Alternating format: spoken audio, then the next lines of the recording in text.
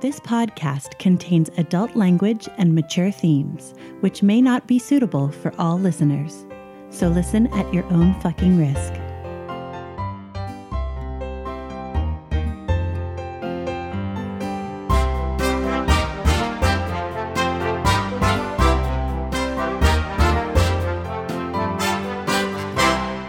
Hello and welcome to Essential NPCs, the podcast where we sample some of the best and possibly some of the worst tabletop RPGs. I'm Ryan. And I'm Tommy. And you're listening to Series 5, Episode 9, Road Rage.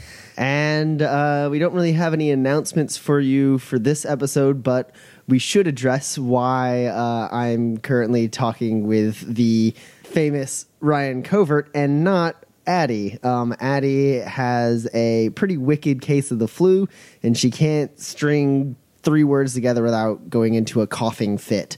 So she could not be here to record Words with the GM, and Ryan was brave enough to jump into her seat to chat with me before we start this next episode. Thanks, Ryan. Anytime, Tommy. And with that, let's move into Words with the GM. Hello, GM. Hello. All right, so this Words with the GM is going to be about Series 5, Episode 8, Echoes from the Past. Haha. You get the pun there? It's Echo from the past. Ha. Yeah, because lots of stuff is coming back to haunt us. Yeah, okay. Yeah, lots of fun interactions. Very drama heavy episode, but not without a little bit of humor. What with Nim laying the groundwork for a prank on Bryn. It was pretty solid between you and Bree there. Yeah, we'd actually discussed it beforehand. She's playing a trickster, so she wanted to play some tricks. But Bree's very good about talking to people beforehand before doing so. Even in our home games, she'll be like, "Hey guys, is it cool if X?" Yeah, well, it's different for every player. I think with stuff like that, like player interaction. Some people are comfortable with different things. Like I've seen players who during scenes with other players prefer to like roll for everything. Like, do I tell that they're lying? You know, or can I like see if that happens? And they want to roll for it every time. And I've seen other players who just roll with it and just treat it like an improv scene and just like choose whatever they think is most interesting for the story. Like for instance, like you in this scene chose to be duped by Nim and not be suspicious at all. He has no reason to not trust that was Bryn. Yeah. Or excuse me. Brent. It's Brent. Don't get it wrong. Yeah, that was hilarious. And as a GM, it's always good to keep in mind, like, when things like that pop up, whether they're pre-planned between the players or not, it's always important to step back and just let your players play with each other. It can be hard because as a GM, you're so used to being involved in the scene and pushing the scene along to the next interesting thing that sometimes it's really like difficult to like catch yourself and just actually remove yourself from the scene and let 2 or more players just play out a scene with each other for as long as they want.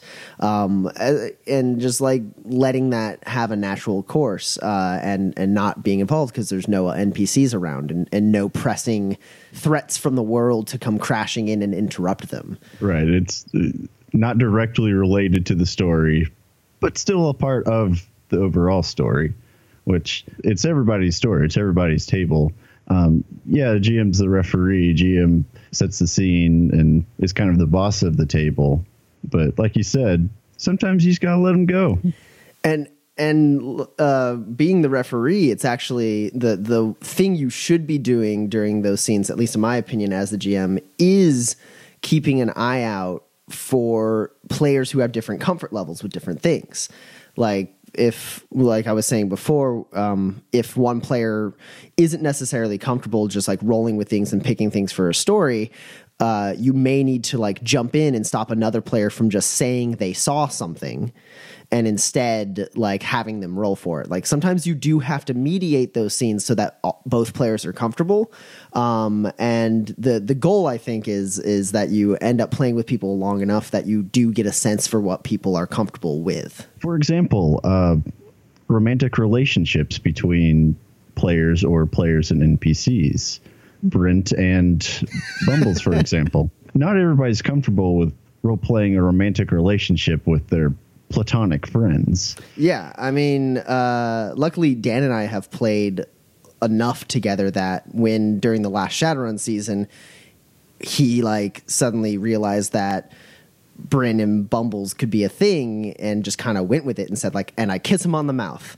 I was already okay with that, like immediately. I wasn't like I didn't expect it necessarily, but when it happened, it didn't make me uncomfortable. I was like, cool, this is awesome for the story, let's do it. And Dan and I have played enough that Dan felt comfortable just doing that. But in other situations, you might want to take more like Bree's approach with you and this prank where talk to them ahead of time and be like, hey, I think my character might like start developing feelings for your character. Is this something that like makes you uncomfortable? Like, do you think that would be fun? Because if you don't, then I can take my character a different direction. But I think I want to know, because I don't get to do this very often with you, what was your favorite part? I really, really enjoyed you describing the kennel. It was like very vivid in my imagination. I can still remember what I was picturing. It's nice to have somebody describe everything and really get you into the setting, really immerse you like that. You did a good job. I could almost feel how sticky the tables were. Like that's how into it my brain was. That's good. That's good. I've said before in Words with a GM, remembering to describe locations and characters is something that I'm constantly working on because I feel like I forget to do it a lot. So it's always nice to know that when I do make that extra effort, it resonates with the players. What about you? What was your favorite part? Well, my favorite part was kind of, I guess it doesn't count as like springing a trap, but it was kind of leading into the set piece that I was aiming for, which was D'Artagnan seeing Mouse. That was a major point of this whole endeavor. This scene was to like lead up to this moment when D'Artagnan looks up, sees Mouse, and freaks out, and you guys have to talk him out of it, and you suddenly realize you've found your first true line to someone who knows something about this past that Mouse has in this cloning program that she's somehow tied to. Leading up to that is always challenging as a GM because you want to create these set pieces. You want to create these important plot points that all paths lead to. But I think it's easy as a GM to fall into the mistake of crafting those moments too specifically. Like I could have made him freak out and not given you guys any control and had him like straight up attack Mouse or like kidnap her or like have the hellhounds all start shooting at you. But instead I kind of crafted it with like an open-ended, I was like, I'll give you guys a chance to say something before shit goes down. And that's nice. It gives you a little bit of wiggle room because no plan survives your players. No. I believe that was Words with the GM number 1 was your players will always find a way to ruin your plans. So yeah, in my opinion, it's better like you can when you craft these important set pieces to not get married to one solution to them. So I don't have to be disappointed by spending a lot of time thinking of a specific series of events to happen, and you guys don't have to feel disappointed by feeling like I've taken away all of your agency. That way, everyone has a say in what's going on. But that's probably enough chatter for one Words with the GM. I think it's time to see how you guys execute this plan of yours to hit this Evo convoy. So without further ado, let's move on in and listen to Series 5, Episode 9, Road Rage. Enjoy. It started how it always starts. New team, new Johnson, new job. Except this time, it was different. First, the runners. You got Mouse, tiny sweet girl. More than a little funny in the head. But that doesn't matter much considering she's the best fragging Deca I've ever seen. Then there's Cashmere.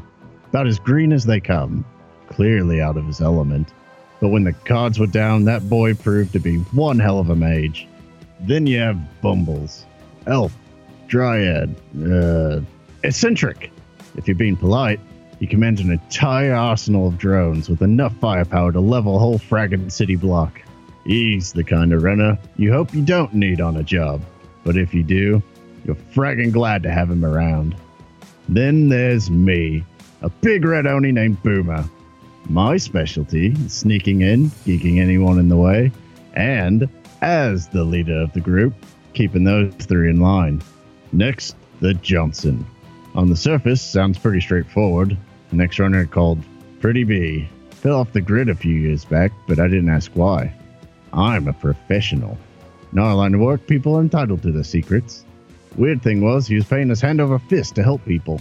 Had us clearing out ghouls from the sewers in Redmond, for frag's sake. Like I said, weird. But it's not often you get a line of jobs with a little bit of honor in them. So I was on board from day one. After a while, we earned Pretty Bee's trust, and he let us meet his employer, Lawrence Whitmore. Mr. Whitmore was the last genuine anti-establishment businessman, according to my friend Doc. Publicly, Mr. Whitmore had retired a long time ago when he was really young. But he didn't really. It was all a ruse, and in secret, he started shadow running against the corporations. When he got too old to keep running, he switched to being a Johnson and hired a team of runners to continue the work he started. But not us. We come way later. The runners he hired back then were Bryn's team. Bryn, his sister Enna, an elf named Lariel, and an adept named Jason Black. Bryn told us that all of them had died a long time ago, and that's why Mr. Whitmore was looking for a new team. And that's when he found us. We could continue his mission to protect those who couldn't protect themselves, especially from the corporations. I learned from Doc that when you have the chance to do something good for somebody else, you should do it. So of course I agreed to help. Unfortunately, no good deed goes unpunished, and no organization rises without inspiring a rival. Havoc 66 arose as a dark mirror to Whitmore and Bryn's work, led by a madman called Hellion. It didn't take long before Hellion found out about us, and we learned that there was quite a lot that Whitmore wasn't telling us.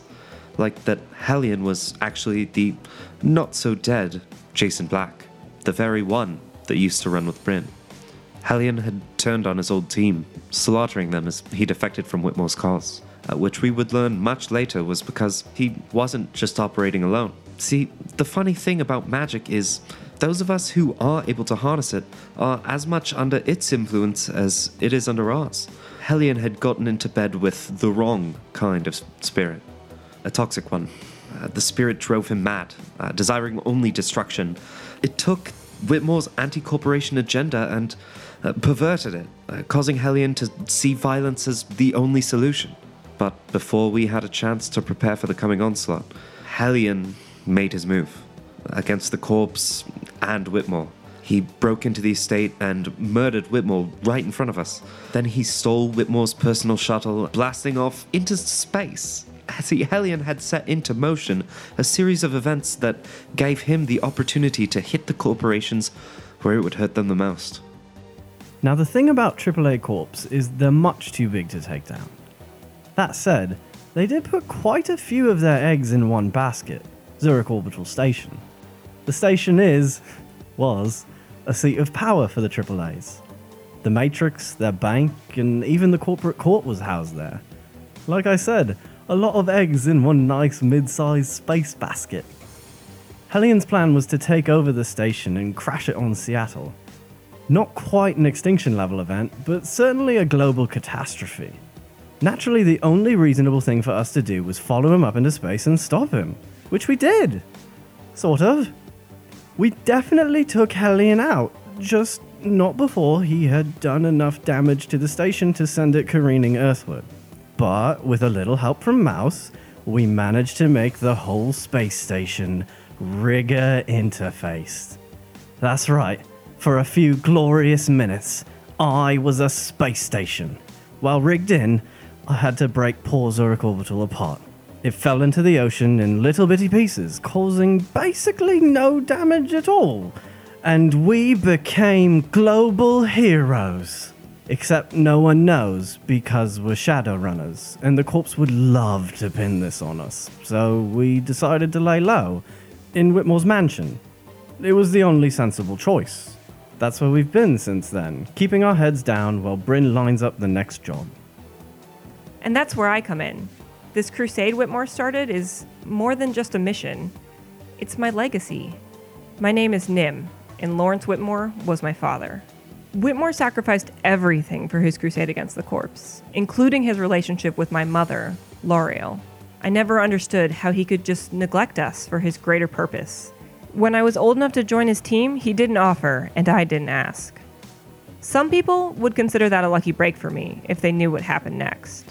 When Jason Black murdered my mother, I faked my death and fled overseas. And it wasn't even hard, considering my ability to magically impersonate literally anyone I meet. I needed to start a new life as someone else, to get away from him and, well, everything. I never understood how important my father's mission was until after he died. And then it was too late.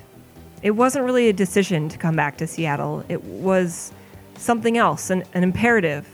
I have to try to make things right in whatever way I can. I returned to the manor and met Bryn's new team. And apparently the mage they've been running with, this Kashmir guy, ended up just like Jason. He turned toxic, betrayed his team, and ran away. I can understand why they've had some trouble trusting me. It took me this long to start letting people back into my life after a toxic mage tore it apart. Hopefully, they're not as slow on the uptake. The last time we left our Shadowrunning team, they came up with a name for themselves. They are now known as Crash 3.0. They were working what leads they had to try and find Isaac Boonin and got in contact with a dwarf by the name of D'Artagnan, who was a member of the mysterious Mazashi clan. He is an assassin and had been running in the shadows for a little while and apparently helped exfiltrate and hide Isaac Boonin. They met with D'Artagnan, who had a rather visceral reaction to seeing Mouse's face. Apparently, he had been wronged by the same Evo operative that tried to convince Mouse to abandon her team. Once they were able to convince D'Artagnan that Mouse was in fact a clone and not the same woman, he decided to trust them enough to work with them on the next step he was taking to try and find this Evo operative and the project she works for, Project Zoria, which now Crash 3.0 believes is the name of the cloning program. The job that D'Artagnan laid out for them was to steal the location of Project Zoria from a crate with the location programmed onto it that is being transported along I-90 into Seattle, heading for Evo headquarters. You guys laid out a plan last session to levy a significant amount of explosives to disable any escorts and vehicles that were transporting these goods so that you could jump in, get the info you needed, and also steal some stuff off the truck so it's not completely suspicious. So, Boomer, you easily can visit Brutus and get your rockets. He calls you after a couple days. You guys had 4 days leading up to the job. And at what day did you want to try and do your thing? What are you guys doing in those 4 days? Oh, I'm going to go find like a municipal fire hydrant or something, or power lines or something that would tap into the municipal hub so I could hack and falsify a work order for that area of the highway. Okay. Yeah, you can go nearby that area, tap into like one of the nearby like hard points for that. Just go ahead and roll stealth for me to not be noticed while you do this. I don't think there's much interesting that can happen with me having you roll the hacking tests because you'll be rolling against the device, which I'm pretty sure you'll just beat. Yeah, just go ahead and roll a sneaking test to not be noticed. It is urban sneaking. 4. Okay, so you do that, and you can easily plant a work order. When do you guys want to plant your charges? As close to the time the convoy is going to be going as possible. Sure. Yeah, you can get it done the day beforehand. And we'll get to that in a second. Boomer, you get your rockets. Bumbles, you get some more explosives from the Red Hot Nukes. You now have the 1 kilo of rating 15 explosives from Bryn, whatever explosives you already had, and then you have 3 kilos of rating 12 explosive, which effectively is like having 1 charge of rating 21 explosives. Okay, cool. Yeah, so I get to work on combining my rating 10, 12, and 15 foam explosive into 4 shaped charges designed to primarily immobilize a Dodge Goliath or equivalent vehicle. Sure. So lots of sort of directed towards axles and tires and drive shafts and that sort of thing. All right. Go ahead and roll a demolitions test. You can take a +2 to this due to your analytical mind. 6 hits. All right, you have a pretty good idea of what you're doing here. But you guys haven't quite done that yet. Anything else happening in that 4-day time? I'd like to use a metalink to reach out to Maria Silva. Sure. And I just want to send her a message that says, we have a lead on Zachariah. You should look into the Great Corruptor. Be careful. You get a message back. Any news of D'Artagnan? It doesn't sound like he was involved. Okay. She doesn't send you anything back after that. You know, you assume she's going to start looking into Great Corruptor. So, on the day of the work order, how are you guys getting onto the highway to do your thing? I assume we drive there in Spot. Sure. When we're at some point in the city, so not too close to the mansion, but, you know, kind of going down a street with less visibility. I find like an alley to pull into. Yeah, I will go ahead and cast Vehicle Mask on Spot to make it look like a work vehicle. Sure. Go ahead and, well, this is still the day beforehand, so you suffering drain and stuff doesn't matter. You can recast it as many times as you want to achieve it, so yeah, you can get that done. And you guys go. The highway is temporarily cleared for your like 15-minute window to set all these charges, basically. And Bumbles, with your 6 successes and demolitions, you already have your plan laid out.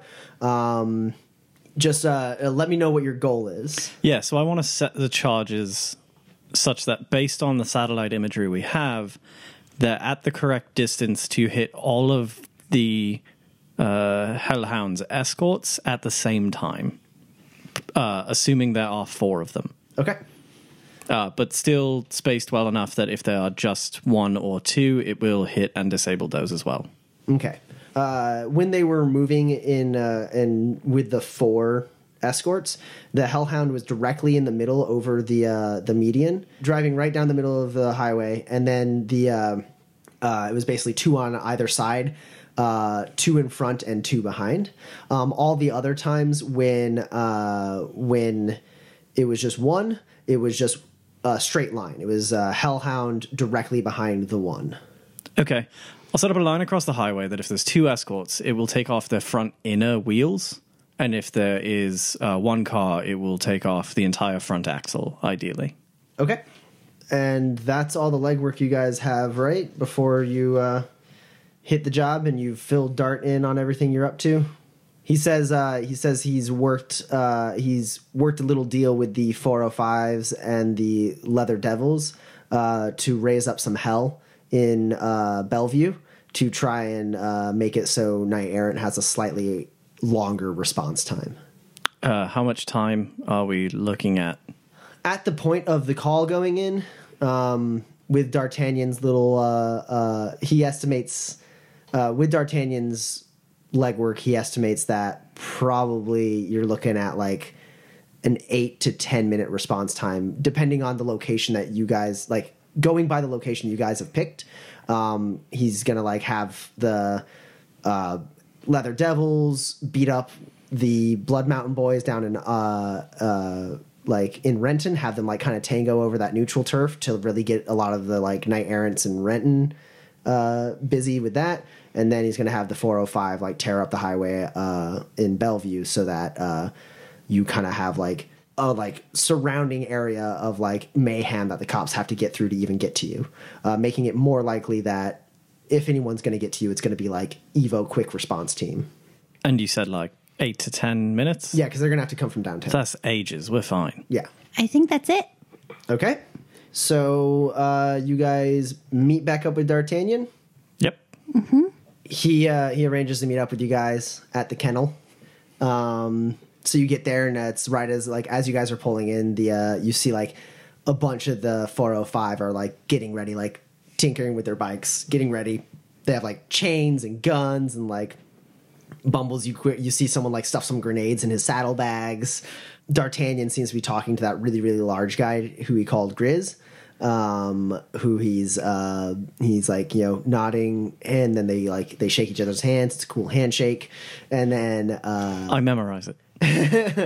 and then Grizz goes to go talk to the 405, and D'Artagnan approaches you guys. He is decked out in his full gear. He has a armored motorcycle helmet under one arm, and he walks up and he goes, "You guys ready?"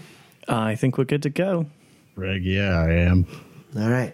So you're bringing both cars? That was my plan. All right. Well, I got my ride here, and he points, and there's like a real nice Harley Davidson Scorpion motorcycle that you can, just by a glance, Bumbles can tell is like heavily augmented for speed. That's rather beautiful. Are you sure you don't want to ride in the very, very armored tank? Nah, I prefer to be agile. Okay.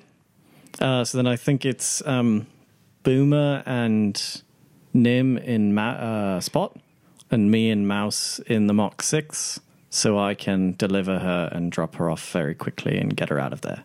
Sure. And how are you guys keeping an eye, if you guys are approaching from a distance, how are you keeping an eye on when you should detonate the charges? I will have the Fly Spy go ahead. Monitor that area? And monitor that area. Sure. So you guys start to get in position. As you do, like you're underneath the highway basically, and you get like the alert from Grid Guide saying like restricted area, do not enter. You guys just kind of coast in underneath the highway, get as close as you feel comfortable getting. You can approach like the area you want, and Fly Spy, looking a little bit ahead, can see one Dodge Goliath followed by a Mack Hellhound heading your guys' way. Cool.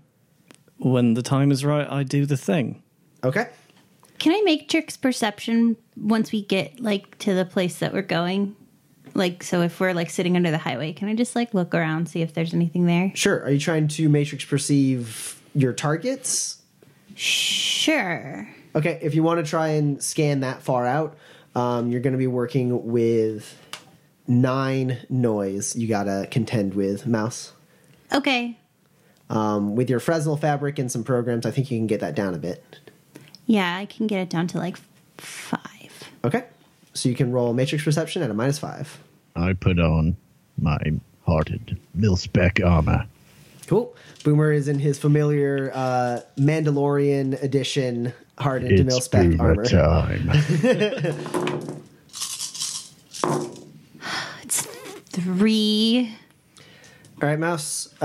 You are unable to see the icons for like the Mack Hellhound or the Dodge Goliath. But you get like a general like readout of everything nearby you easily enough. There's plenty of things. I mean, you're right in the border between Redmond and Renton, so you have like the delightful mix of like a bunch of guns and like random illegal shit to the north, and then to the south you have like toasters and like ovens and other like household stuff. Okay, cool. Are there any All right, so you guys wait for Bumbles to blow the charges? Yeah, I only blow the ones that will hit the front car. I don't use the ones that were designed to hit the back escorts. Sure. Because I might need them later. Bumbles, roll a quick reaction and intuition for me. See how well you time this. That's 2 hits. Okay. I will blow up the first set of charges that the cars will come across, because the Goliath's in front, right? Yep. Yeah, so there will be down the road a ways another set of charges still. Okay, so you want to detonate and then detonate again. Well, I want to detonate the first ones.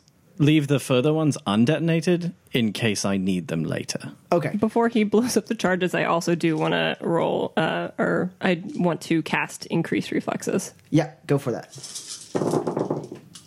That's 4 hits. I resist all the drain.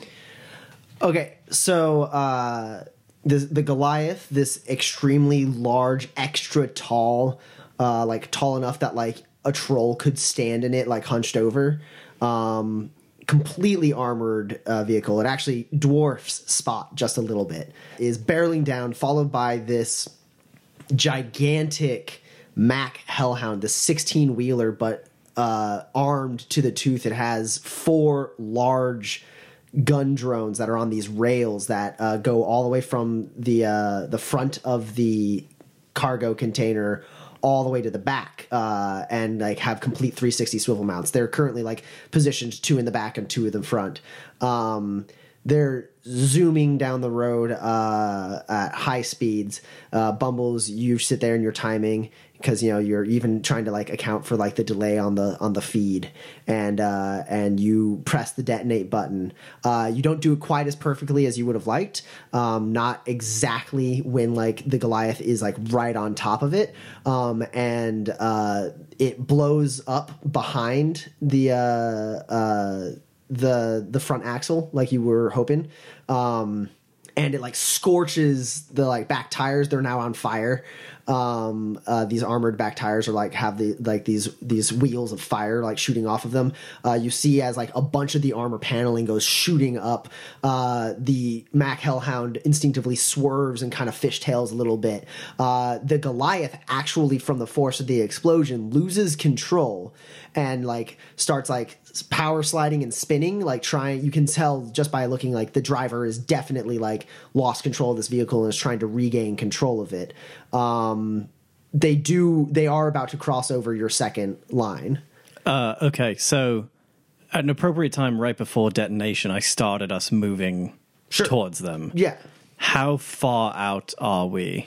At complete top speed, you'll get there in an initiative pass. Okay. The Goliath is still functioning. Yes, it's just currently out of control. But it is like, that he could regain control of it. It's not damaged enough that it's not like running anymore. Okay, yeah. When it passes over the second set, I blow him. All right, roll reaction and intuition for me.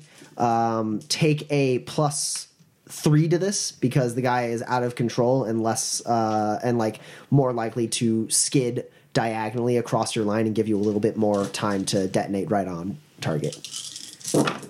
That's 6 hits.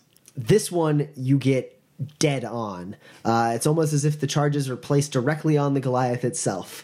As the second bomb explodes underneath the Goliath, sending it upwards a bit.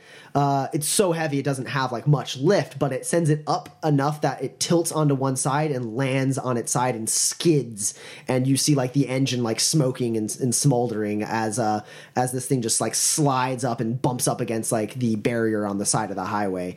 That thing is done. And you see the Hellhound barreling forward through the like smoke and ash of these 2 detonations. I need everyone to roll initiative. Before we do so, I'm hitting my commie. All right. As Bumbles sets off the first charge, you see Boomer reach down, lift up the visor on his mil-spec armor, and take a puff from his kamikaze inhaler. And his Boomer! his slit pupils become wide. Does anyone have 25 or higher? I have 34. Okay, Mouse is 34. I've got a 31. 31 for Bumbles. 32. I've got 24. All right. Mouse, you are up first. I'd like to matrix perception, please. Go ahead. Okay.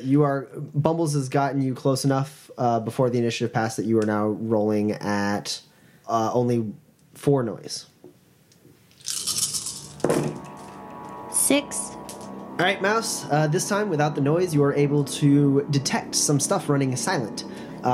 First off, you see the icons for... Well, you don't see the icon for Goliath anymore. You do see an icon for the Mack Hellhound, just like the car itself. You don't see any icons for like the rail drones or any of that system, because as Bumbles said earlier, that is wired. Though you do see... the icons for 2 roto drones linked to the Mack Hellhound. Additionally, you see a persona in the Matrix.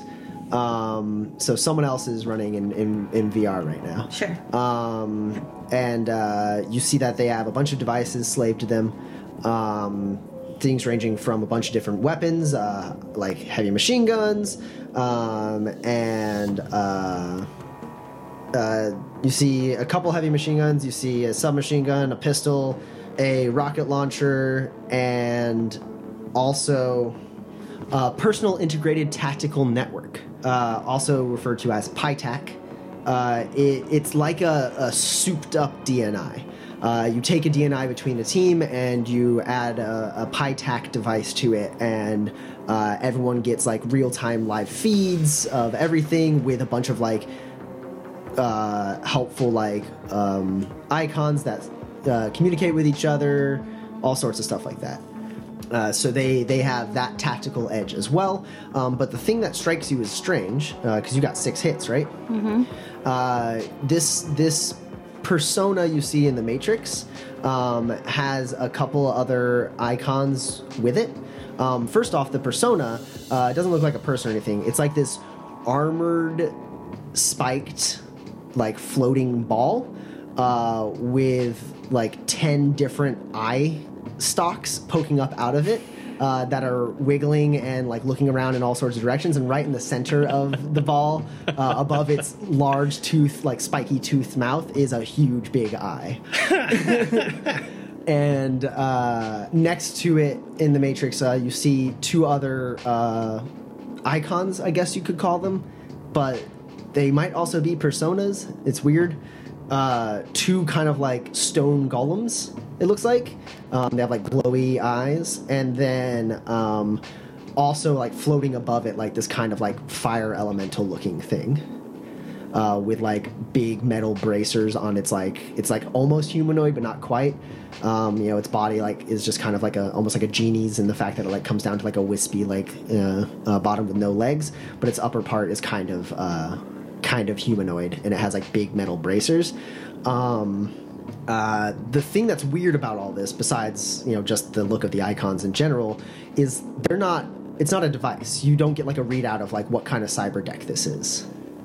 It actually says device type unknown, and then all of the readouts on these other like icons, like the other like monstrous looking icons, it's just a bunch of like your cyber deck is not able to identify them as an entity in the Matrix. So you're pretty sure you're looking at a Technomancer. Neat. Boomer, you're up. Okay, so you blew up the front truck. There's the Mack. Yeah, as you guys are barreling down towards the Mack, it's still a while away. Bumbles hasn't had enough time to get you close yet, but you have in the distance you see smoldering smoke coming up from where the charges blew up, and that's behind the Mac Hellhound, which is barreling down towards you guys. And then as you are approaching to your left against that barrier, that's where the overturned Goliath is. I think I'm just going to hold my action until we get a little bit closer. All right, that means it's Bumble's turn. Am I aware of what Mouse has learned? Yeah, you guys have the DNI. Mouse on her turn can like feed that information to you guys. Okay, so I'm gonna use my gearhead to bump the speed of both of these cars up 20%. Sure. For 6 minutes, and as we're passing the Dodge Goliath, the rhododendrons with grenade launchers are gonna shoot a bunch of grenades at it. Okay. Well, it's 3 hits to hit a non-moving car. Right, it's not dodging. How many grenades do you shoot? 3 grenades. Okay. So Bumbles steps on the gas, and both the Mach 6 and Spot pick up speed inexplicably as Bumbles finds a way to just like overheat the engine and get it going faster. And the West Wind pulls back, right? You're not trying to get involved. I mean, at this point, yeah, the West Wind is behind Spot a ways, so they maintain that distance. Sure. Spot barrels in, strafes to the side, the left side of the Hellhound, so as not to like have a frontal collision. As the swarm shoots up out of Spot and boom, boom, boom, shoots 3 grenades at the stationary Goliath. All right, 1 grenade hits dead on the Goliath. The other 2 kind of scatter and blow up more on the barrier that the Goliath is pressed up against. They kind of scatter to the right. All 3 grenades and like cook the outside. You see metal shrapnel falling off as like the cover and armor of this Goliath is worn down to like nothing. You have no idea. You know, at least by looking at Mouse's feed, that the Technomancer is still alive if it's in the Goliath because it's still in the Matrix. But you have no idea how much damage is really going on there, but you feel like definitely at least some of that concussive force and explosive made it through the like body of the husk of this Goliath to hurt the people inside, as they are very confined. Can I get Spot to catch up to the Hellhound? Not in this turn. You kind of had to actually. So basically, you had to move to the side of the Hellhound. The Hellhound's going to pass by Spot. After this initiative pass, the Hellhounds will be like 3 meters past Spot with its tail. Okay. Boomer, you were holding your turn. Do you want to do something? You are in Spot, which is just which has the Mac Hellhound barreling past it, and has just like screeched to try and turn around as a bunch of grenades were launched at the Goliath. So, is there anything you want to do? Can I hold again in case somebody crawls out of the Goliath? Sure, you sure can. So you see, so Spot has spun past the Hellhound. Meanwhile, Dart is barreling directly at the Hellhound, and he's going fucking on dwarf on Harley motorcycle, going straight head on into this Mac Hellhound. 16-wheeler giant armored truck, and at the last minute he kicks up off of his motorcycle, sliding it underneath the Hellhound, and jumps up on top of the cab, and that's his turn as he like gets a position holding on to the top of the driver cab, and he has his katana out. So that's D'Artagnan's turn. The side of the Goliath goes flying up, falling over the side of the highway as it is blasted off.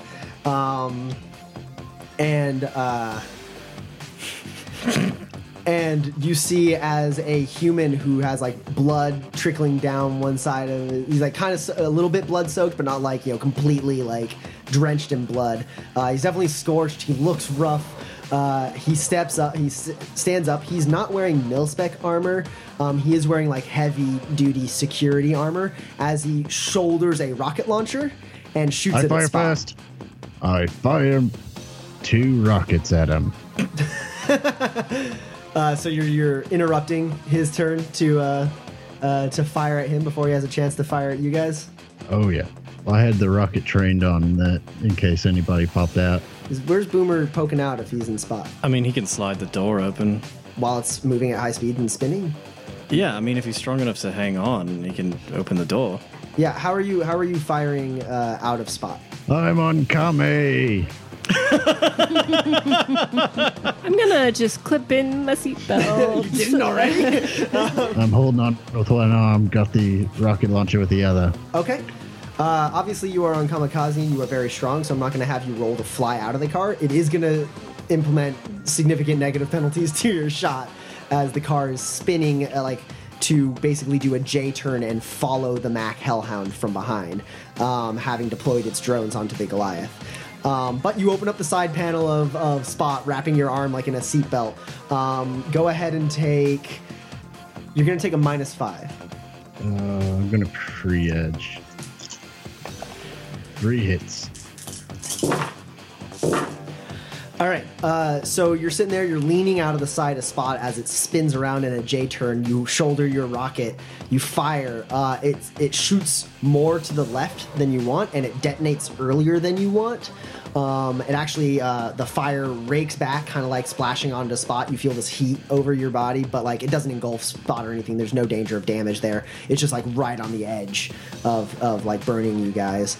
I know what I'm doing. And you see the concussive blast knock this human back. He almost like falls out of the back of the Goliath as his back is bent, like in like a painful looking contortion, and then he forces himself up, like back upright, and he fires a rocket at you guys. So Close the door, close the door, close the door, close the door. the car is gonna have to dodge. Take a -1 to this due to the like you're already in the middle of a turn. The like road conditions are a little messed up due to the excessive explosions that have just happened. That's 8 hits. Yeah, he shoots the rocket.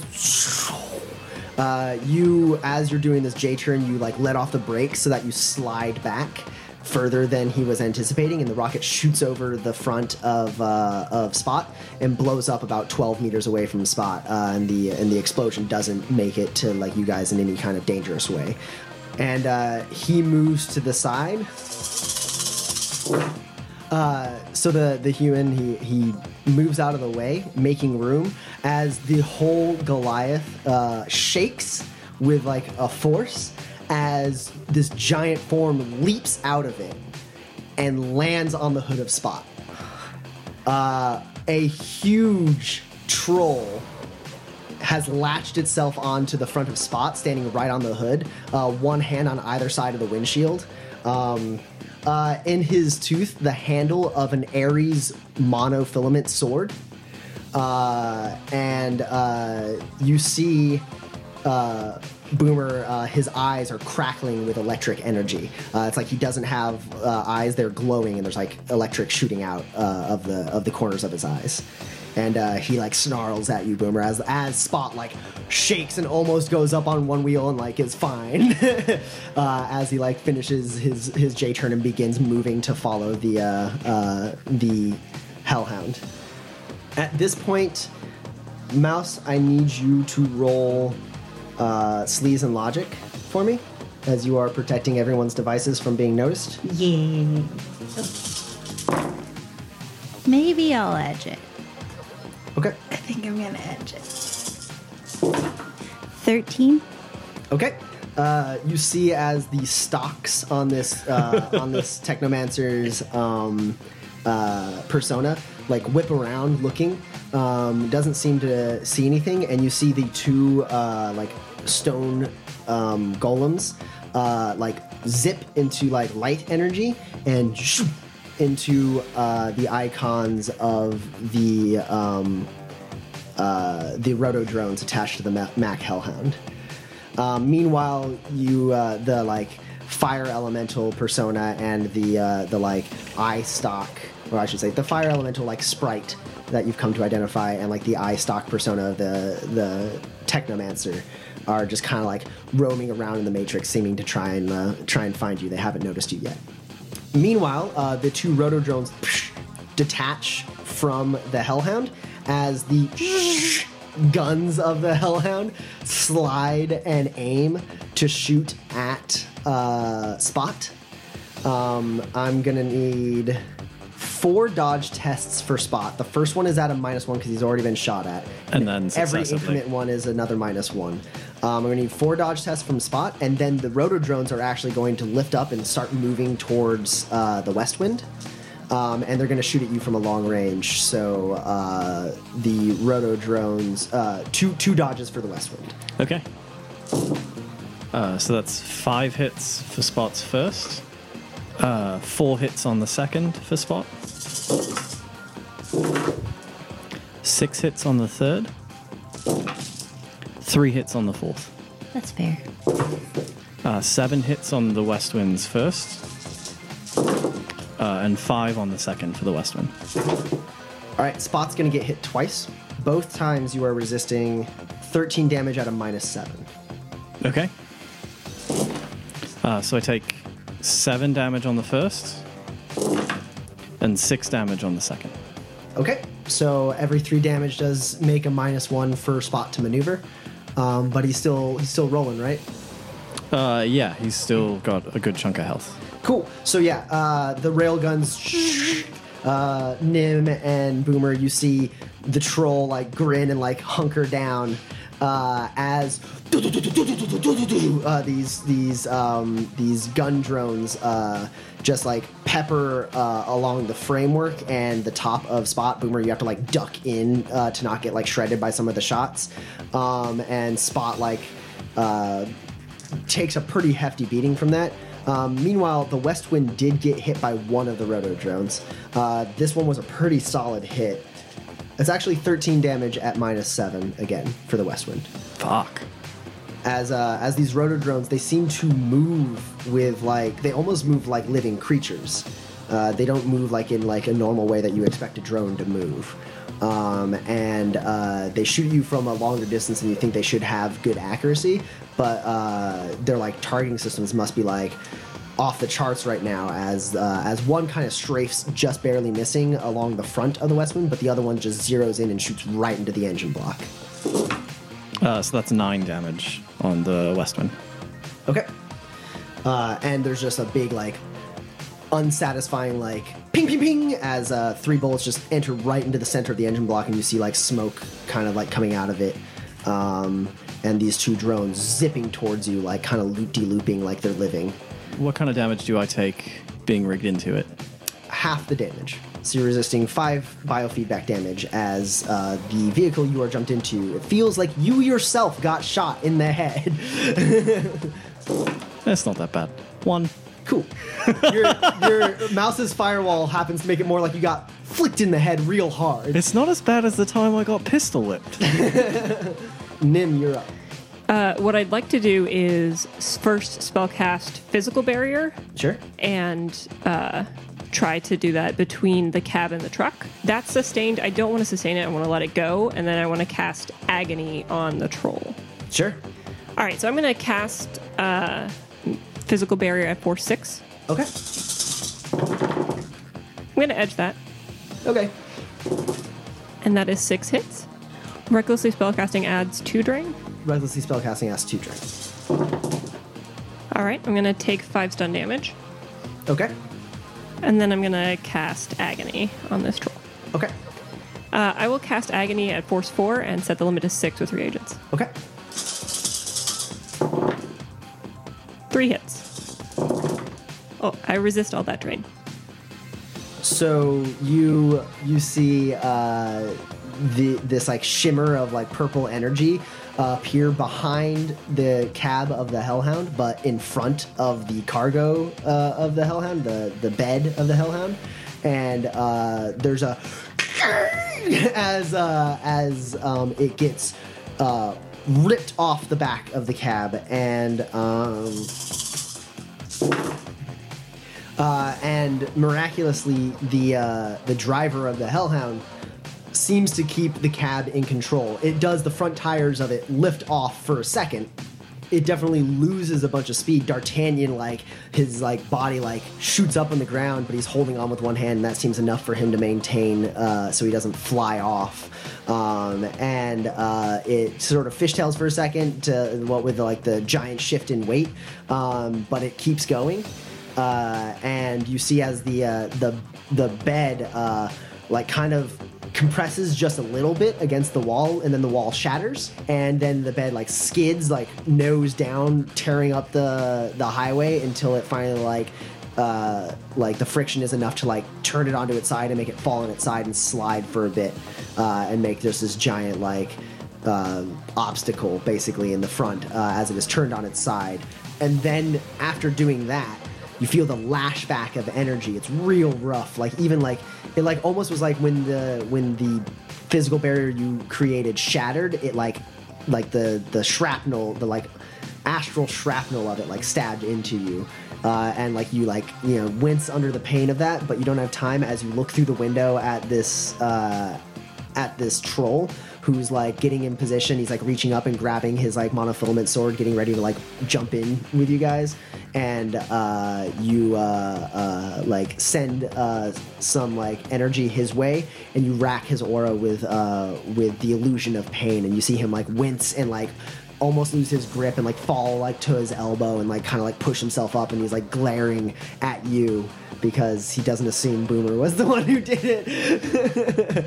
And he like grits his like tusks like looking at you, yeah, that's your turn. All right, Boomer, you guys have almost put the Goliath behind you. You see the one human there like starting to climb out, and then an orc pops up, and she like looks at you as you're like sitting there struggling with the door, like keeping yourself from flying out and not being shot and all that goodness. You do see as she like jumps out of the Goliath, lands on the road, and like looks at you, and she forms this ball of energy in her hand and shoots it your way. I need you to roll a dodge test for me, and you're gonna want to take a -2 to this due to the fact that you're still like swinging around trying not to fly out of this car. No. Full defense. Okay. 8. You get hit with one net hit. Yeah, your armor is at -10, and you are taking 12 damage as a lightning bolt hits you in the chest. Yeah, I think I'm fine. Plus, I'm fine. Okay. The lightning bolt hits you in the chest and like courses through, kind of shakes you, and like you do take an initiative hit for being touched with electric energy, and you're going to be at a -1 for all tests as your body like kind of tingles, but beyond that, that's all that really makes it through your armor. All right, Mouse, it's back to your turn. Cool. So I'm going to rearrange my deck a little bit. Then I'm going to try for 3 marks. Okay. I'm going to edge it. Okay. 9. You successfully get 3 marks on him. As you dart across the landscape of the Matrix in your mouse form, your little feather earring poking up above the tall grass, you're sprinting through with Krethlin, the badger, kind of bouncing out of the grass. As you do, you zip up next to him. His eye stalks are still spinning around trying to see you. He doesn't seem to notice you. And you just, while you're underneath him, just kind of like make 3 quick slashes with your rapier, and you have 3 marks on him. Cool. All right, Bumbles, you're up. Right. So yeah, I'm gonna get Spot up to the now stopped cargo trailer. Sure. You lose a little bit of time. To the cargo trailer. Oh yeah, piece of cake. Yeah. And also the swarm, including the top gun on Spot, does shoot this troll in the face. So you're commanding Spot to shoot. Basically, the whole swarm continues to move towards the cargo trailer as they shoot this troll. Yep, that's fair. It is 2 separate attacks because Spot is separate from the swarm. That's all. Okay. This is all at a -2 because it is shooting at a moving vehicle. Except for, I guess, Spot doesn't have a -2. Okay. But the swarm does because it has to shoot it as it is moving at high speeds. That's 8 hits from the swarm. The swarm hits. So Red Leader, flanked by all of his minions in the swarm, have made like a curving maneuver to like catch up with Spot and fly overhead and do a drive-by or do a strafing run over Spot's hood to hit this troll, and they connect. How much damage is the troll resisting? 3 net hits. That's 18 physical damage at -8 armor piercing.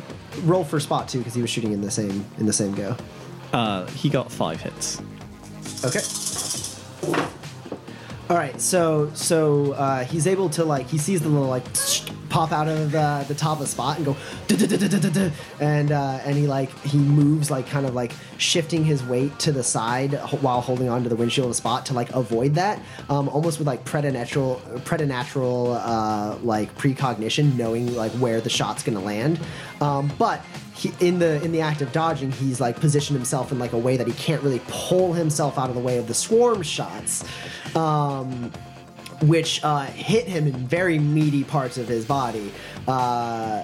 Just like a bunch of the like rifle shots that go like like kind of like racking his body. Like you actually see some of his like subdermal like bone like fracture off of one of his shoulders, and he like grits with pain and like shouts and like tries to push himself up, and then the Gauss rifle shoots through his gut, just a clean shot through and through, and you know that's not necessarily a fatal shot.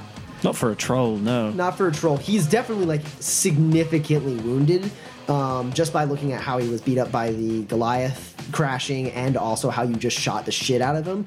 But even still, you're surprised to see him like let go of the car, shout, grabbing like his head as he does, and like then his like body, and like as if like his entire body is on fire, and he tumbles off of Spot.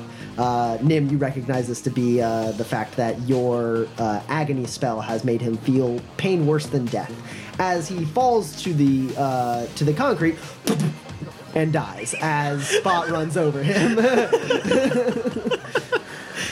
Whoops. Big old speed bump. Spot's like, Arf! He stabilizes with some of the rotors that he can pop out. Yeah. They go beep, beep, and like make him so he doesn't like lose complete control. All right.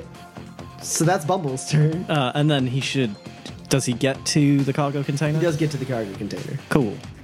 He, if possible, positions himself to use it as cover. Okay, he's from like the he's Goliath. slowing down and stopping by the cargo container. Well, yeah, because I assume Boomer's gonna get out and Yeah. fuck shit up. That's what I figured, but just want to check. So yeah, and then Oh, the guns that were on it appear to have died when it was severed, right? yeah, they don't have any Cool. any power going to them or anything. At this point, down the road, getting closer, you see the cab of this hellhound getting closer, and you see Dart kind of like springboard up into a handstand on top of this thing and use the momentum as he swings his feet down to kick through the window and land inside the cab, and there's like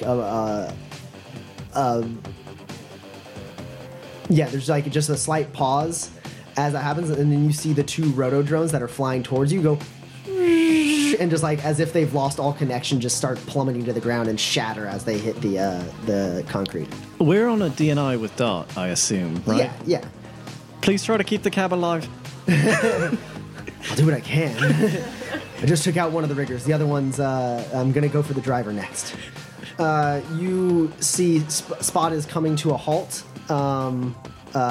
When you said you wanted to use Spot as cover, did you mean against? No, I wanted to use the cargo container as cover from anybody getting out of the Goliath. Out of the if glass. So possible. he bypassed. Okay, yeah. So as Spot is getting behind that cover, he's got like a bonus as he is like partially covered getting around that thing, and you see the human now having climbed out, falling onto the concrete with like some like force. He raises the rocket, drops to one knee, and takes another shot at Spot as he is disappearing behind the cargo container. You're gonna have a +2 to this defense test. That's 5 hits. Again, you see as the shot goes right past the butt of Spot as he's disappearing behind the cargo container. Seems like the samurai may have overcorrected to try not to hit the cargo that he's probably tasked with protecting, and it shoots off to his right, kind of blowing up over Redmond. So nothing new for them. Yeah, they don't even realize something else is happening. Mouse, I need you to roll sleaze and logic as this Technomancer tries to figure out where the hell you are. Yeah. He knows there's a Decker somewhere. Just can't find it. I don't think he sees me. How many hits did you get? 8. Just barely.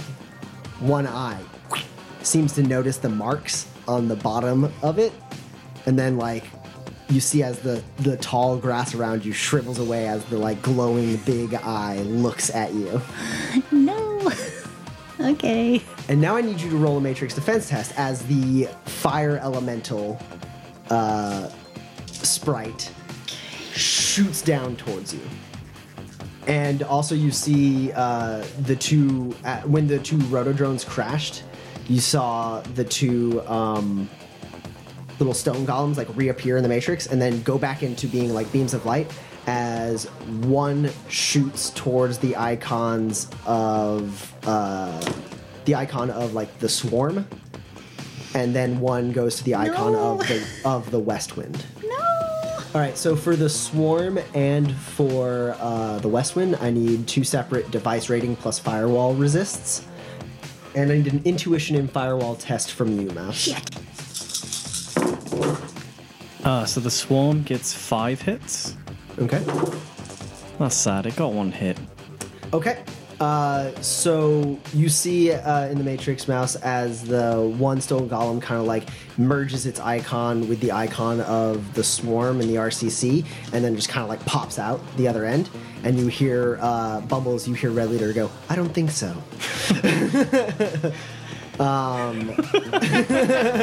And then you hear Red Leader go, "Bumbles, it appears a sprite has integrated itself with the West Wind."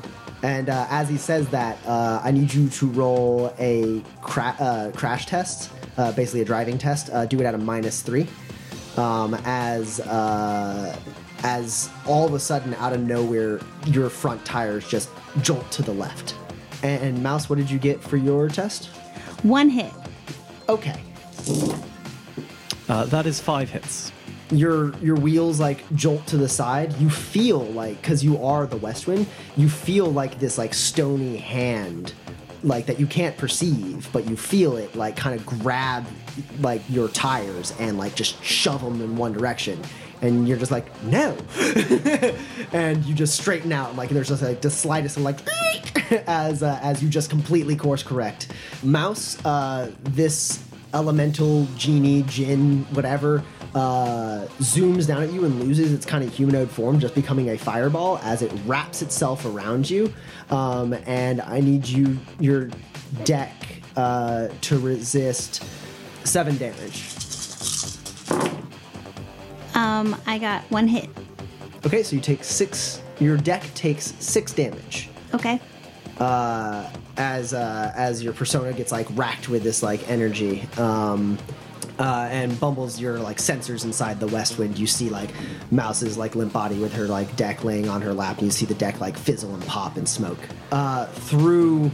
You see as the Mac Hellhound, the cab of it kind of swerves to the side. And like stop nearby, near on like the side of the road. Now the West Wind's almost to it because it has slowed down so much, and the West Wind's just barreling towards it. And you see on D'Artagnan's DNI as the rigger cocoon in the driver's seat opens up. D'Artagnan looks over his shoulder. You see the other rigger cocoon was stabbed straight through by D'Artagnan, killing the rigger inside it. And then the rigger in the driver's seat, he has his hands up and he's like, "Look, man, take whatever you want." And that's his turn. Well, that's very nice of him. Nim, you're up. First, I'd like to slap a stim patch on. Sure. You do that. You temporarily heal 6 stun damage. So I'd like to cast Influence on the mage. Okay. And I want to cast it at Force 5, but set the limit to 6 with reagents. Sure. And the thought I'm trying to influence her with is the people in the Westwind and Spot are my friends. All right. That's 6 hits. And I take no drain. Yeah. You kind of reach out in the astral, sending this like suggestion through the mana waves, and it doesn't even make it halfway to her before it's batted away with like magical energy. You feel like you just found her spell resistance, as she just seems to have this like aura of like negation around her and this samurai, and they start moving towards you guys. The samurai has dropped the rocket launcher and has pulled out a machine gun as he has like started to like approach like tactically with her to try and like get up against the other side of the cargo so they can engage with you guys. Yeah, she's gonna respond to your spell with a spell of her own, Nim, as she shoots a bolt of mana through the astral at you. Okay. I'm gonna give myself 4 counterspelling. Okay. 6. Yeah. She's got a pistol in one hand. She's running behind the human, and she just kind of like points her hand at you, and you feel this bolt of energy. It doesn't even make it halfway to you before you swat it away with your own counterspell. And Boomer. So they've moved away from the burning wreck, right? Yes. All right. I'm going to drop my rocket launcher into Spot and pick up my sniper rifle. And let's geek the mage. All right, cool. You're going to have to hop out of Spot to do that to get the best angle, since you were on the side that like is facing towards where the west wind is, basically. So like Spot's like coming to a stop, and you can like leap out without any problems, like smoothly jump onto the road, come around the corner, putting the edge of the cargo container to your right shoulder as you shoot the sniper rifle left-handed. Also, called shot vitals. Sure. 8. You, sir, have 6 net hits. How much damage is she resisting? 22 physical, minus 10 armor. Okay, she dies. Yeah, you blow her head clean off. Her body takes like one half step more before it crumples to the ground, and you hear the human scream out in anger as her body plummets, and just for the briefest moment he hesitates before continuing on his way towards you. Looks like Mouse, you're up. I slot lockdown in during my quick config, and then I'm going to data spike the Technomancer. Okay. I got 6 hits. All right, you have 3 net hits. How much damage is he resisting? 12. Yeah, you rack this thing. It's looked at you. You don't know what it's about to do. It already sent its elemental at you, and through all the fire that's swirling around your body, you just kind of leap up and stab your sword right in this thing's eye. Did you account for the marks that you did for your damage? I did not. Okay. You leap up, you stab it right in the eye, and like the like slash marks you have on its underbelly like glow with energy, and then its whole like form like catches up with this like data streams and stuff. Like you see like all this coding just kind of like burst off of it as it disappears from the matrix. The sprite you are attached to, or that is attached to you, disappears from the matrix. The one nearby the roto drones, or nearby the swarm, disappears, and Bumbles, that presence you feel in your mind, disappears as well. Yeah, that's your turn. You've successfully knocked that fucker out of the matrix. All right, Bumbles, the only thing left is the driver who has put his hands up and is at Dart's mercy, and the human who is running towards your friends with a machine gun. He's very hurt, yeah? The human? Is he not? He's pretty hurt. He looks like he's moving a little sluggishly and stuff, but he's not like, he hasn't been shot or anything yet. So he's still just like shaken from the crash. Okay. I would like to very, very quickly just send a message to Magnitude. Do you have a place I could hide the cab of a Mack Hellhound? Okay, no response as of Right, now, it's... but yeah, you shoot that message out. And then I would like to drive to the cab, tell the West Wind to drive Mouse to Spot, and then get in the cab. All right, you're not going to be able to do that many things all Right. at once. You can basically be outside the cab and send the West Wind off. Right. Like And getting out of the car. can I also tell the Swarm to shoot that guy? Yes. Okay. So you jump out of the West Wind, it keeps going on, and then you tell the Swarm to shoot that guy. That's 8 hits. Okay, he dies. Yeah, the Swarm just, as that dude's running up, he's almost to cover. The Swarm just like takes him down as he's sprinting towards you guys and just stumbles to the ground, dead. And then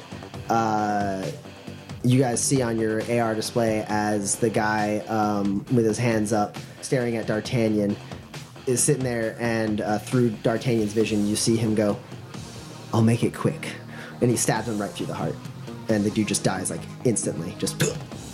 And then he removes the blade, cleans it, and hops out next to you, Bumbles. Well, all right then. And we're out of initiative. D'Artagnan goes, 8 minutes and counting. What the heck? Grab the shit. Let's go. Why did you stab that guy? We don't have time to talk about it. Let's go. Yeah. I'm going to come out of VR, and because the West Wind's at the back of the cargo van now. Mm-hmm. Okay, and I'm going to try to like pull it open, pull the back open. Sure. Can I? Yeah, I mean, you guys have... I punched the lock. Boomer punches the lock. He's still high on kamikaze. The lock doesn't break. I punch it again. He keeps punching it. I guess you are wearing hardened mil-spec armor, so you give yourself 30 seconds. You can break that lock with your fist. I'm going I to punch it 3 times and shoot it with my pistol. Yeah, it's broken after Boomer just goes crazy on it. I'm going to hop into the driver cocoon of this Hellhound. Sure. And take over anything that's like transmitting or whatever. I just shut everything off. Yeah, sure. Yeah. It's like turning off like the GPS connections and stuff. Yeah. Yeah. Okay. Let's grab the shit and go. Moral dilemmas later. Okay, so we open it, and what does it look like inside? It's pretty hectic since it tipped over on its side. There's like a weird like green ooze on the ground. It's not like luminescent. You just kind of have to like step over it. It's weird. There seems to be like some like caustic material that has like burned itself into the wall a little bit. Go ahead and roll a perception test for me to get the lay of the land in this madhouse that you've found yourself in, of overturned shelves and containers. 3. Okay. Are you looking to Boomer? I have 4. Okay, yeah, between the two of you, it only takes you guys like 2 minutes to rummage through all of this. Boomer's moving crates out of the way, and you guys can identify which is the crate you're looking for. Okay. It's like a different container from the others, and while searching around, you were able to find like the manifest for like what was here, and it's like this one's number is not on the manifest. Okay, cool. Is there like an interface or something with this? Well, really quick. So that took 2 minutes. So Bumbles and Nim, you guys do anything in that 2 minutes while they search? Have I heard back from Magnitude? No, not in 2 minutes. Okay. I guess I'll run it by the team. If we can come away with this Mack Hellhound, it would both make me very happy and be quite advantageous in the future. Go for it. Is everyone good if I find a place to stash this? Do you want help getting it somewhere? Actually, yeah. Yeah, let's do that. I kind of eye D'Artagnan and D'Artagnan doesn't meet your eye, and he moves quickly to retrieve his motorcycle, which is like a kilometer like down the way. I want to shoot a message to Bryn that says, not sure about D'Artagnan. Okay. And then you hop in the Mac Hellhound with Bumbles. Yeah, and I will cast Vehicle Mask. That makes a lot of sense. And I take you're like at full stun, right? You're not. Because of the stim patch. Yeah, I so don't the have stim patch, any you're stun. So there's no way that the drain of this is going to like knock you out or present anything interesting, and like you can definitely like get some rest after this. So there's no reason to roll for it. You can mask the Hellhound. It's still basically you turn it in so it looks like a delivery van, a very tall like boxy delivery van. I take us to Red Hot Nuke's territory. Sure. Roll driving test, but instead of reaction, roll your intuition for me. And Mouse and Boomer, as you guys are like finding the crate, D'Artagnan like pulls up on his Harley and like hops off and like enters the overturned trailer with you guys. He sees that you guys have found it, and he moves up to take a look. I got 4 hits, and I DNI back to Boomer in his crazed state. Don't forget to loot other things. Looking for guns. Is it just hazmat? It's not all hazmat. You can start grabbing some stuff. There's no guns. It's all. Is there any stuff Bumbles could use? I keep DNI Bumbles. Is this chemical good? Just grab literally anything. If you see something that says like wired reflexes or control rig not used, that would be great. So Boomer grabs like a couple containers and like carries them over and drops them in spot. Mouse, this container you found, it's not a large crate. It's more like the size of like almost like a briefcase, but it's like super, super hardened, and you plug right into it. It's device rating 5. Go ahead and roll a hacking test for me to get you just need like 1 mark to get the info you need. 4. Yeah, you get your marks. You can pop this thing open. And you do get the you find the source code that the drone would read to give you coordinates, and you copy that data and you pop it open. Yes. Inside there, you don't find any cyberware or bioware or anything like that, which is more or less what this truck is full of. That's like the kind of stuff that Boomer's like loading into Spot like haphazardly. What you find is actually, since Nim is on the DNI with you, she can help you identify this. You see all these weird things. There's like these twigs that are bound together. There's like these weird rocks. There's a bunch of gems. There's like vials of like strange powder. And like a bunch of different like rolled up like scrolls. And then in like a little baggie, like strapped to the side of this like case, you kind of open it up, and there's a glowing light that comes out of it. This like orange amber kind of like light that kind of has this like shadowy aspect to it. Nim, you can easily tell that is a significant amount of magical lodge materials, all the things. And then in that little bag, the bag that Mouse is holding right now, it is 30 grams of orichalcum. Which is the raw, pure magic alloy that is used to create reagents. Holy dreck. That alone, you would guess, would probably be something around, like, maybe like, I mean, retail. You're looking at over 600,000 new yen. So are we stealing it or what? No, of course not. It's from Evo, right? But then they know we're coming. If we take that, then presumably they will be more inclined to think we came for it. I very much want the 600,000 new yen we could get from it. No, I think we should leave it. Shouldn't we leave it? We decided we were going to leave it. Yeah. I can't believe I'm saying it. We should leave the very valuable thing. Okay, I put it back exactly the way that it was. Sure. Yeah, you latch it back up, you toss it into the mess of everything else. Toss. And then I am gonna jump out and run over to the Goliath and climb in. And can I find that that like DNI on what was it called? The PyTac? Yeah, PyTac, yeah. Sure, the Goliath is a little ways away, but while Boomer's loading in the last crate and, you toss the thing, you run past Dart, who's just kind of like, huh? I'll be right back. And you sprint over and you kind of hop and scramble and you dive in the open side of the overturned Goliath. Yep. And yeah, you start rummaging around in there. It's not pretty in there. It's pretty hot. It's a huge mess. There's blood. There's like scorch marks. You see the Technomancer's limp body there strapped into one of the seats. Wait, is he dead? No. He's got like some blood trickling out of one of his ears, but like you can see him breathing. Okay. But in the front there is a rigger cocoon that is cracked open, and the gnome that is in there is dead. Oh, he's so little. But attached to his rigger control console, you see the PyTac module. So yeah, you can reach over and snag that. I do. And then yeah. Now you have a PyTac. Cool. Level 2. Cool. Okay, so yeah, there's not anything else in here, right? I mean, there's all sorts of things, but you've already used up 4 minutes, so Right.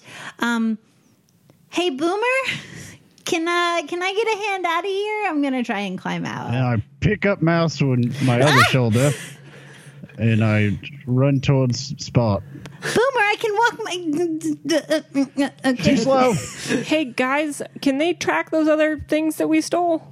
Working on it. I'll bug scan it and then shut down the computer stuff about sure. it. Yeah, you can brick all of the GPS, the security tags, and everything on there. As Boomer tosses you into Spot and jumps in, and Spot, veers off. D'Artagnan also jumps on his motorcycle and veers off in a different direction.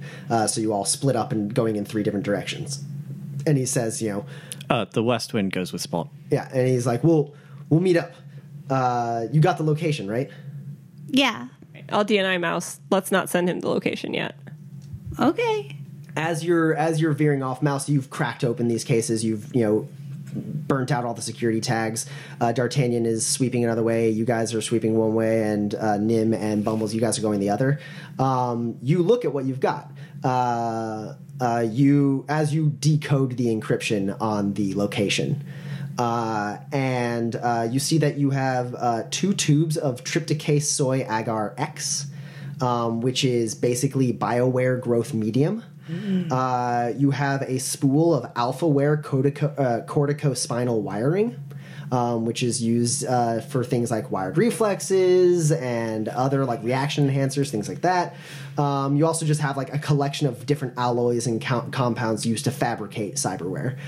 You feel like if you bring this stuff to Doc, you guys can either use it or sell it for like pretty good money. And then as you kind of get stock of that, there's some other stuff in there too, but it's like too damaged to be useful. And as you guys are finishing up, you finish decoding the location, and you look at the it's like Project Zoria crate item, blah blah blah, so on and so forth, and you look at the coordinates. The coordinates seem to place Project Zoria at the bottom of Lake Washington, and that's where we'll end this session. I told you we needed a submarine. This podcast has been brought to you by ENPC Productions. All rights reserved. The Essential NPCs podcast is not affiliated with, endorsed, sponsored, or specifically approved by the Topps Company Incorporated. Shadowrun is a trademark of the Topps Company Incorporated. All rights reserved. Go to www.shadowruntabletop.com for more information.